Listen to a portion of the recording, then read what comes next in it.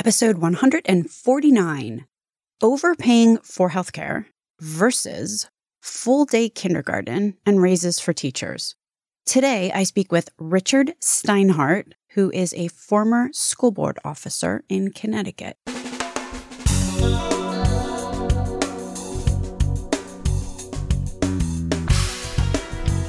American healthcare entrepreneurs and executives you want to know. Talking. Relentlessly seeking value. Between 2007 to 2014, health insurance premiums at large employers have gone up approximately 4.7 to 6% a year, year over year, depending on who you talk to. Meanwhile, during that same period, at one school district in Connecticut, rates climbed by only 3.7% on average. That's a savings of 22 to 39% year over year. And over a 7-year period, that adds up to a 154 to 267% savings. So in this one school district in Connecticut, Ridgefield, this cost containment transpired while maintaining almost exactly the same amount of out-of-pocket spend among the employees, the unionized employees, and with no lessening of the health benefits offered. This is a significant trend line, given two critical results.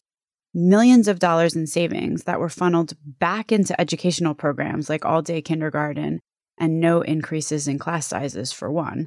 And for two, teachers got raises. This is a really great demonstration of a pretty key economic principle. If you have $1 and you spend it on overly expensive healthcare, then you do not have that dollar anymore to put towards productive uses like paying teachers or funding education. Today, I speak with Richard Steinhardt, who is a former school board officer who endeavored to curb these wasted dollars that took important cash away from education and teachers, and put them back into priorities that really count. My name is Stacey Richter, and this podcast is sponsored by Aventria Health Group. Welcome to Relentless Health Value, Richard. Thank you, Stacey, and thank you very much for having me on. I appreciate it very much. So you were a former, was it member or leader of the school board? I was at various times an officer of the school board, a member of the school board here in Ridgefield, Connecticut, which I joined in 2007, served almost 2 full terms, and left at the end of 2014. What was the circumstance with the healthcare benefits in the school district when you arrived at the scene? Sure. So that was 2007. And we had a staff of about 700 to 800 teachers, paraprofessionals, custodians, the whole gamut of people you'd see in a school system. If you look at any municipal school system in the country, you'll see that roughly 80 to 85% of their school budget is taken up by employee costs. Of course, it's a people business. You have people teaching students. And I looked at our budgets, and remember 2007, the recession was gaining real significance in the country. Things were very tight. Budgets were very tight. And I looked at our salary increases, and they were running at about the rate of inflation, which is what you'd expect. But healthcare costs were running at significant double-digit increases, 20% a year. And I looked at this and I said, this is unsustainable, and it's sort of exaggerated a bit. If this continued, you'd end up with 2 teachers teaching our population of 5,200 students. Now, it's a bit of an exaggeration, but I think it makes the point that with those kinds of rate increases, there would have to be cuts. In various departments, you'd probably have to cut people. You'd start increasing class sizes and all kinds of things like that aren't conducive to good public education. So several years before that, I had an HSA account for myself, health savings account plan with a high deductible. And I looked at this and I said, boy, why don't we think about putting HSA plans in place where the district would pay a portion of the high deductibility, and the employees would have a ability to match that on a pre-tax basis. And so we started thinking about the idea, and we went up and talked to our insurance carrier at the time. And interestingly, they were not receptive to it.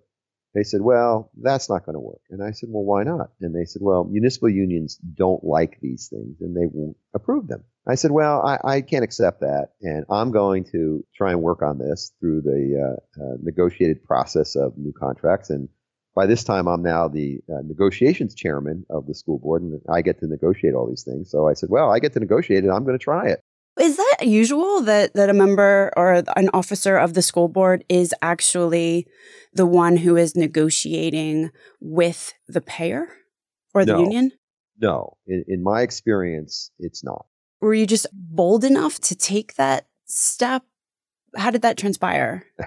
Well, the answer is yes. Generally, yes. So what typically happens is, and this is in Connecticut, but I think the other states operate similarly. You end up with a negotiations committee or some subset of the board, which is generally led by an outside counsel who has lots of experience in these kinds of negotiating matters.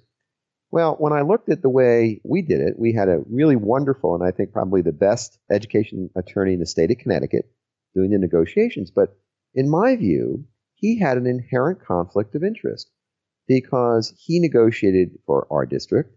The next week, he might negotiate for the neighboring district, and the next week for the district down the street. And he was always negotiating with the same union people because the union would send representatives from Hartford. And so, in my view, his objective was not maybe to get the best deal for an individual school district, but to get a similar deal so that he didn't have a war every time he went into a new negotiating session. So he was a wonderful attorney, remains a wonderful attorney. But in my view, he had a conflict of interest. And we told him that we were going to negotiate the nuts and bolts of these contracts and that we certainly wanted him there. We certainly wanted his advice, but that we would do the negotiation. And he was not happy about that. And this was a man with, 40 years of experience who literally wrote the book on Connecticut education. Just to clarify, this is the negotiation that you're having with the union in order to explain to them what the new health benefit package might look like with the with the HSAs that you just mentioned. You brought up the fact that you had a health savings account, an HSA, at an earlier position, and you thought it might make sense to bring that logic to the school board as a way to ensure that if you've got $1 to spend and you spend it on healthcare, that means you're not spending that dollar on classroom education or books or in order to further the mission of education. I mean, it's kind of a sunk cost that isn't necessarily producing anything to further the education mission. How did you start thinking about what solution you might bring to bear, or what was your initial kind of schema? Like, what was the plan there when you embarked on this? That's an interesting question. And we looked at the traditional plans that were available and the costs and talked to the carrier about the kinds of increases that we could expect over the next several years. And they were not pretty numbers, I can tell you that. They were all double-digit increases. And as I said, I had experience personally with an HSA, looked at the reduction in premiums that I was paying and looked at the tax advantages of it and said, well, why can't we adopt this here? And when we started to look at the numbers and the insurance carriers started to quote on it, the decreases in premiums were dramatic, not just a couple of points here and there, but dramatic. Because what I think it does is it empowers the consumer, or, the buyer, the teacher in our case, or the administrator in our case, to shop for some of their health care. And consumerism enters into the equation, which under a traditional PPO or HMO plan, it does not. So we looked at these, and I think the way that insurance has evolved in this country, healthcare insurance, because it's an employer benefit, I think that I felt a strong responsibility to provide good care.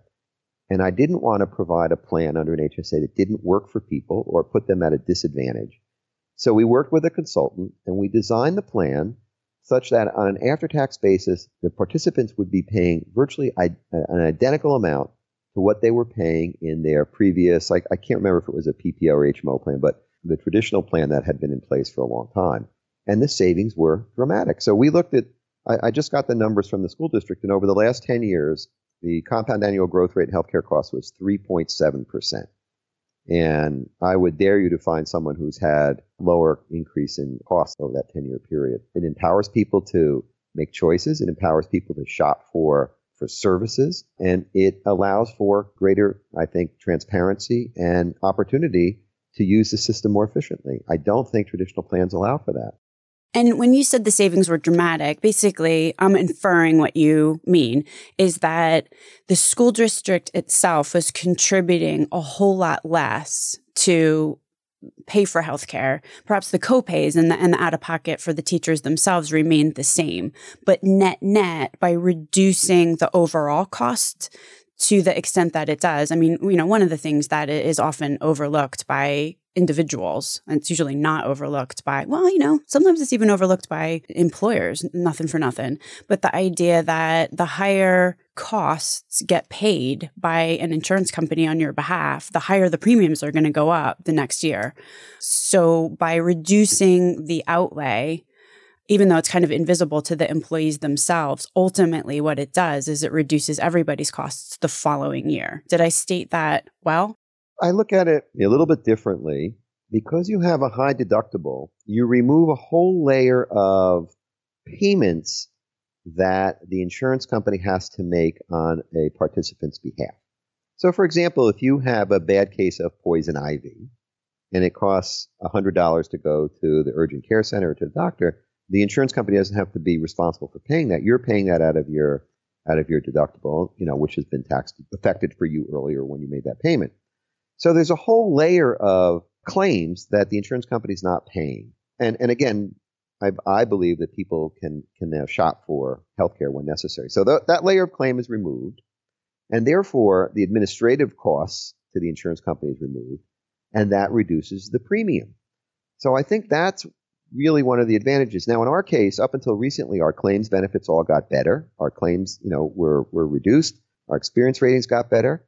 And I think people utilized their accounts pretty effectively. And remember, as opposed to the old FSA accounts, the HSA accounts, the balances in those accounts can be carried over year to year. So you can build up, on a tax-free basis, a fair amount of money if you use your accounts appropriately. What did the plan look like after you were done jiggering it? So it started out low deductible, high premium, right, high costs. At the end, after you had your way with it, what ultimately did the plan benefit consist of, just as an overview? It was very similar to what we had, but configured differently.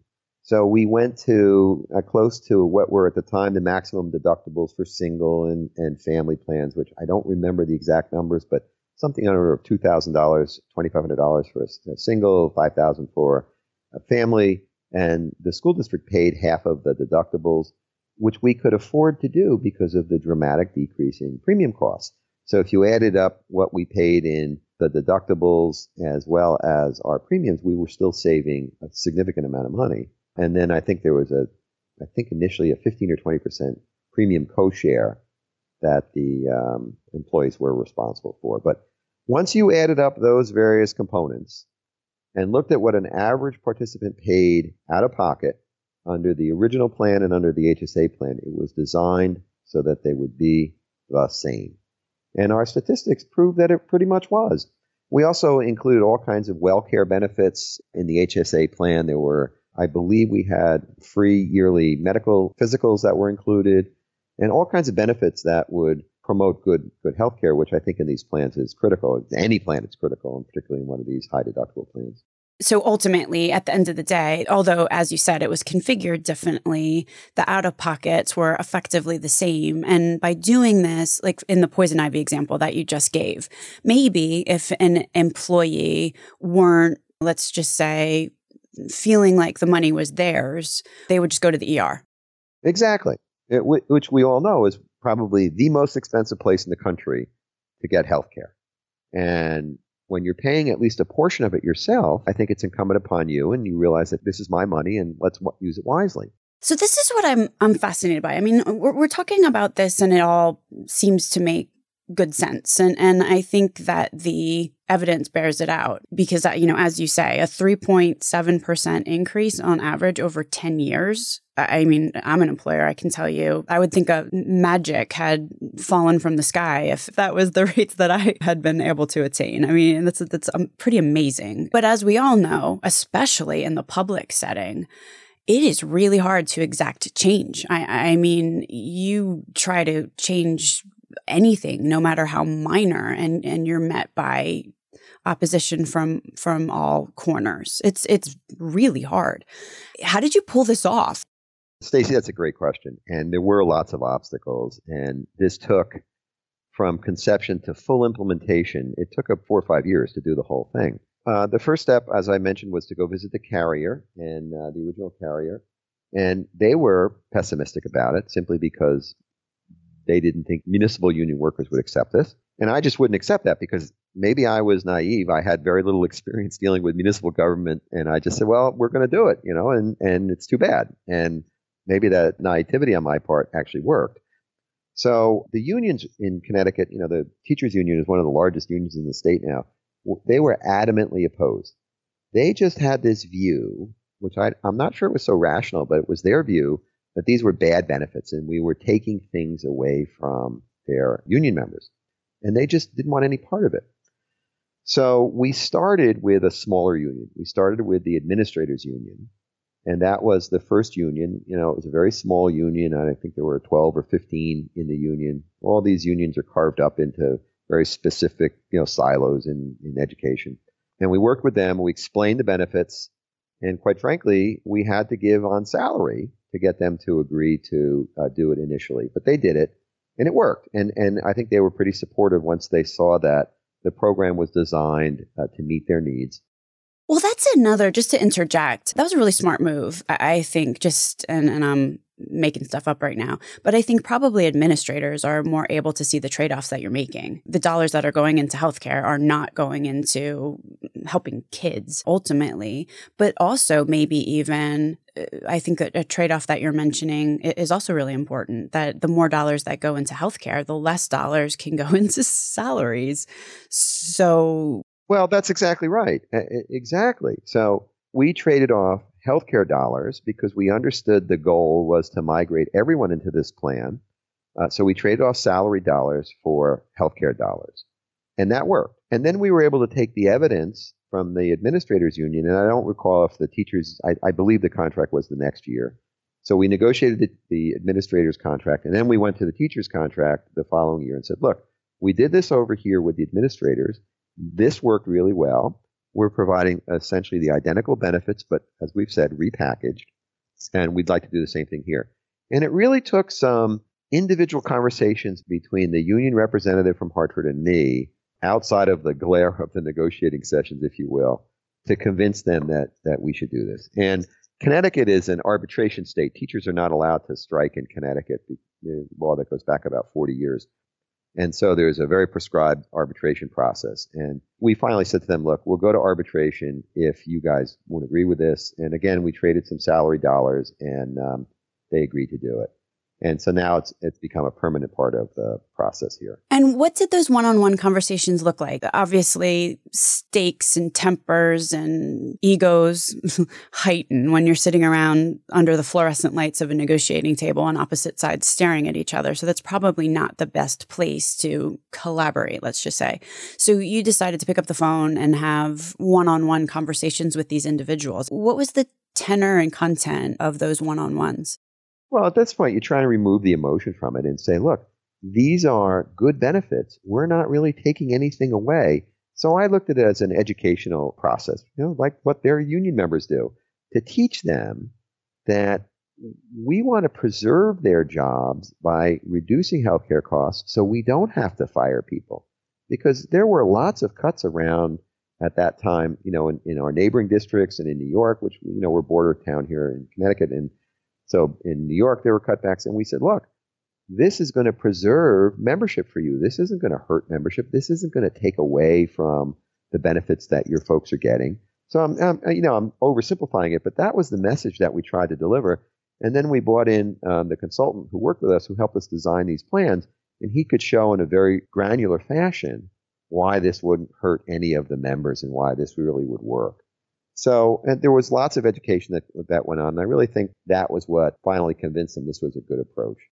And what was their fear? We're dealing with some of it's obvious. You're dealing with someone's healthcare, which is fearsome in and of itself. But then I could also see that this HSA, well, now you're going to have this super huge high deductible. I mean, that just kind of sounds like, okay, well, you're just passing the costs on to me. How did you kind of assuage that fear? Was there anything in particular that you said you think which was particularly resonant? Or was it all about the salary? Like, okay, your salary is going to go up. Well, yeah, there was a lot of that. But remember, we also agreed to pay half the deductible, combined with the premium cost savings that we were having, the district was able to pay for half of the large deductible. That was a big driver that, look, we're paying for half of this. So you're only responsible for half. And that's, that's in a pre-tax dollar. So that really is not very much money for you. So, we structured it so that it was attractive to the school board, as our cost, for our cost rather. And then it was attractive to the participant as well. It was not an easy sell, I have to say. It took quite a while. Obviously, it's still enforced today over, 10 years later. So clearly the unions and administration and school board are bought into the notion at this time. Do you have any statistics on how much money got deferred back into the classrooms or how much salaries were able to go up, given the fact that this wasn't a financial drain or less of a financial drain on the school district? Yeah. Over the 10 years, we've probably saved the town, $15 or $20 million. So if you think about what these budgets look like in the heart of the recession, people would only accept a very small increase in taxes each year, 1 or maybe 2% at the most. And in one year, I think it was 0.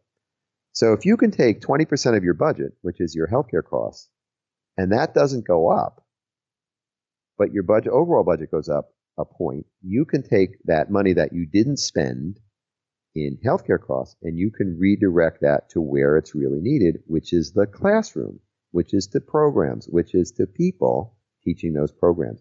And that's exactly what we did. So for the 7 years that I was on the school board, we never increased class sizes because we didn't need to. We implemented full day kindergarten, which costs, I believe the number was about $1 million, which there were all kinds of pressures to do. And if you look at children today at that age, they really need to be in school full time, in my view. We were able to do that. And we were able to maintain the school's status quo despite, a terrible recession floating around outside of us. And I attribute a lot of that to what we did with our healthcare plans by keeping that cost to the 3.7% compound annual growth over the 10 years. And we know that many other, I think there are roughly 169 towns in school districts in the state of Connecticut. We know anecdotally that many of those towns have implemented what we've done. And we know that in neighboring Wilton, Connecticut, which is a town over, they went to arbitration and based largely on what we did, the arbitrators sided with the school board and they instituted health savings account plans. And I believe their results have been similar to what ours were. So we started a trend here.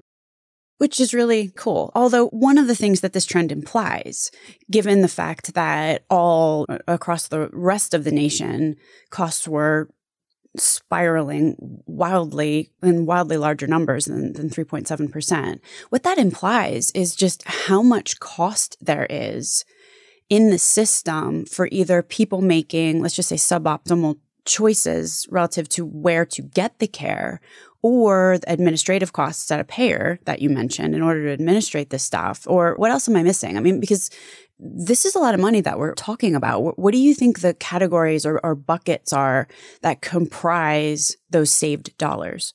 Well, I think you're right, Stacey. There's no doubt that there's enormous waste is really the word for it, and sub-optimization in our system. And I believe that the reason is that no one has an incentive to understand or to care about what those dollars are. Because if you think about it, if you go to the doctor and you're covered under a traditional plan, all you really care about is the $5 or $10 copay or maybe $100 copay that you have to pay the doctor. That's all you're concerned with because the insurance company pays everything else. That doesn't make any sense. This is 20% of our GDP is healthcare, and people don't know or have an incentive to understand what any of this costs. So I think that, in my view, people have to begin to understand what some of these things cost and how it affects them and how it affects, their plan and why these premiums are going up so much every year. I think that's just a very big missing piece of our healthcare policy in this country. What did the payer think about all this? You mentioned at the top of this conversation that you had went into the payer and said, this is what we're going to do. And the payer was, let's just say, less than enthused. Yeah. What did that conversation look like? And how did you ultimately prevail? Just brute force. I just said, this is what we're doing, guys. And if you don't want to do it with us, we'll go to one of your competitors in Connecticut. And I think there are 3 competitors in Connecticut that could handle a group of all of 800 people. That shows you, another issue that we could talk about if you'd like, but a whole nother problem with this country, how insurance companies are walled off by state borders. But we told them very simply, look, we're going to do this. We're going to do our best to implement these plans. And if you don't want to do it with us, we'll go to one of your competitors. And so they didn't want to lose the business, and they agreed to work with us. Okay, so say I am a public entity and I'm listening to this, or nothing for nothing, an employer, because same rules apply. It might actually be easier for a private employer. Well, I'm just going to say it's probably a whole lot easier than dealing with all the complexities and publicity and of a school district or a public environment. What advice would you have to somebody who is thinking to themselves, this is something that I would like to do? Like, are there rules of the road or some heuristic or something that words of wisdom that you could pass on? Well, I can only speak from my experience. And I think what's really critical here is that there's a large educational component that, in our case, we used our insurance agent who helped us do this, who understands this area really well. And he sat down in groups, held workshops for teachers at various times, before school, after school, during school, where they could come in and be educated about how these plans worked. And we held those sessions for several months. And if people needed individual, help, because there is some record keeping, it's not a total panacea. There is some record keeping that employees have to keep so that they can, indicate when they hit their deductibles and things like that. So I think that's really quite an important component to this, because people have never done this before. So it's a whole new it's a different way of thinking about how they pay for their healthcare costs. People have never really had to take responsibility. Again, go back to, you pay the copay to doctor, and that's really all you're responsible for. Under this model, people have to begin to be educated. And I think that would be a large component. So if I was a large employer, I would really want to explain, maybe in a PowerPoint, a simple PowerPoint and handouts to my employees, how this worked and why this was a good benefit for them. Certainly don't want to take benefits away from people. That's not something I think is appropriate. I think we have an obligation to take care of our population, but we also have an obligation to do it cost effectively. So that's number one, training the employees. And I'm also cottoning onto the notion that having a good insurance agent is probably a plus. Yeah, well, sure. Or internal folks who can explain it. Yeah, larger employers have an HR department, and they can be trained and gotten up to speed on how all this works. And again, I don't think it's rocket science. It's just paying attention to the details. And I know you have a finance background, but I do. But was there somebody else or yourself who I could see how it would be pretty daunting that, you're kind of dictating what you want this plan to look like, but it's not like anyone's got a degree in insurance. So, what if things go horribly wrong? How are you fairly secure that all of these details were going to end up to the good thing that it wound up being? Well, at the end of the day, there's a deductible. It's larger than in a traditional plan. But once you go over the deductible, it's 100% insurance. So think of it as sort of reinsurance. Your insurance runs out and then you get covered if some catastrophe happens. So, people can't afford if they needed just to pick something, if they needed a liver transplant. Most people couldn't afford a liver transplant, but that, people shouldn't be denied that either. So once you got through your deductible, which I think were reasonable. Again, in our case, the district was paying half of that. And God forbid they had a serious illness or needed a liver transplant, they wouldn't have to worry that they would be covered. But again, routine things I think people need to take some responsibility for, and that's what you see with an HSA plan. Well, especially if by them taking responsibility for it, it cuts so much cost out of the system, thereby enabling the catastrophic needs to be well-funded. To be met. Yeah, exactly, to be met. And look, that's important. And, there have been so many advances in medicine today that there are lots and lots of very expensive procedures that save lives. And that's why, you have a deductible. So once you go beyond that, the insurance company then is responsible for those kinds of things. Okay, so I've got one tip that I've written down here, which is training so that everyone understands the why. Why are we doing this? You know what they say, if you lose your why, you lose your way. Right. So let's ensure that everyone understands the why. What else? I really think that's critical. I think it's critical. I think you're absolutely right. In a private company or a public company, but in the private sector, this is a much easier thing to implement because you can just do it. You don't have to have union votes, assuming you don't have a unionized workforce, and you can then work with your population to implement this kind of program. Do you think that number 2 might be to have a guy like yourself? Because the one thing that I'm cottoning on to throughout this entire conversation is that you are a vociferous champion of this endeavor and you were going to see it through. I would venture to guess that that is a must-have. Yeah, you need someone to champion it. There's no doubt. I think if CFOs around the country started looking at these kinds of plans, and I think they are, quite frankly, I know there are some large employers in New York who have plans that are similar to this. And the CFOs start looking at what it does to their budgets and what it does to their bottom line. There's not a lot of convincing. But, again, because it's healthcare and because it's a big change, people need some hand-holding.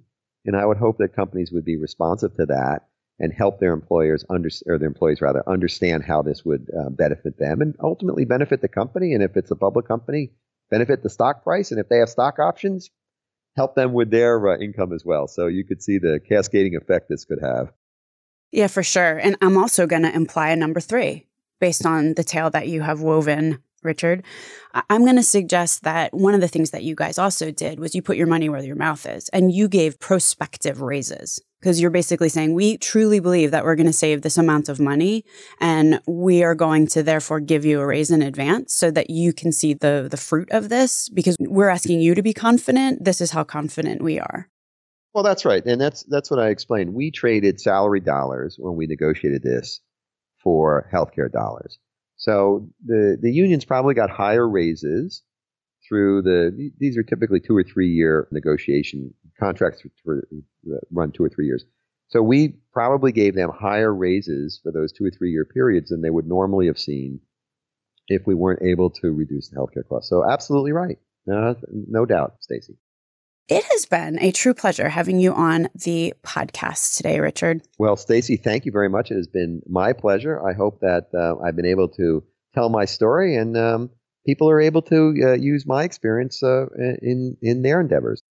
Links to everything discussed on the program today can be found at relentlesshealthvalue.com. If you visit the website, relentlesshealthvalue.com, you will also find a complete listing of all of the shows that we have published thus far with leading entrepreneurs and executives in the healthcare space today. Another cool feature is, you can subscribe to the show so that every week the episode is automatically sent to you so you don't have to remember to go to the website to download it. Thanks so much for listening.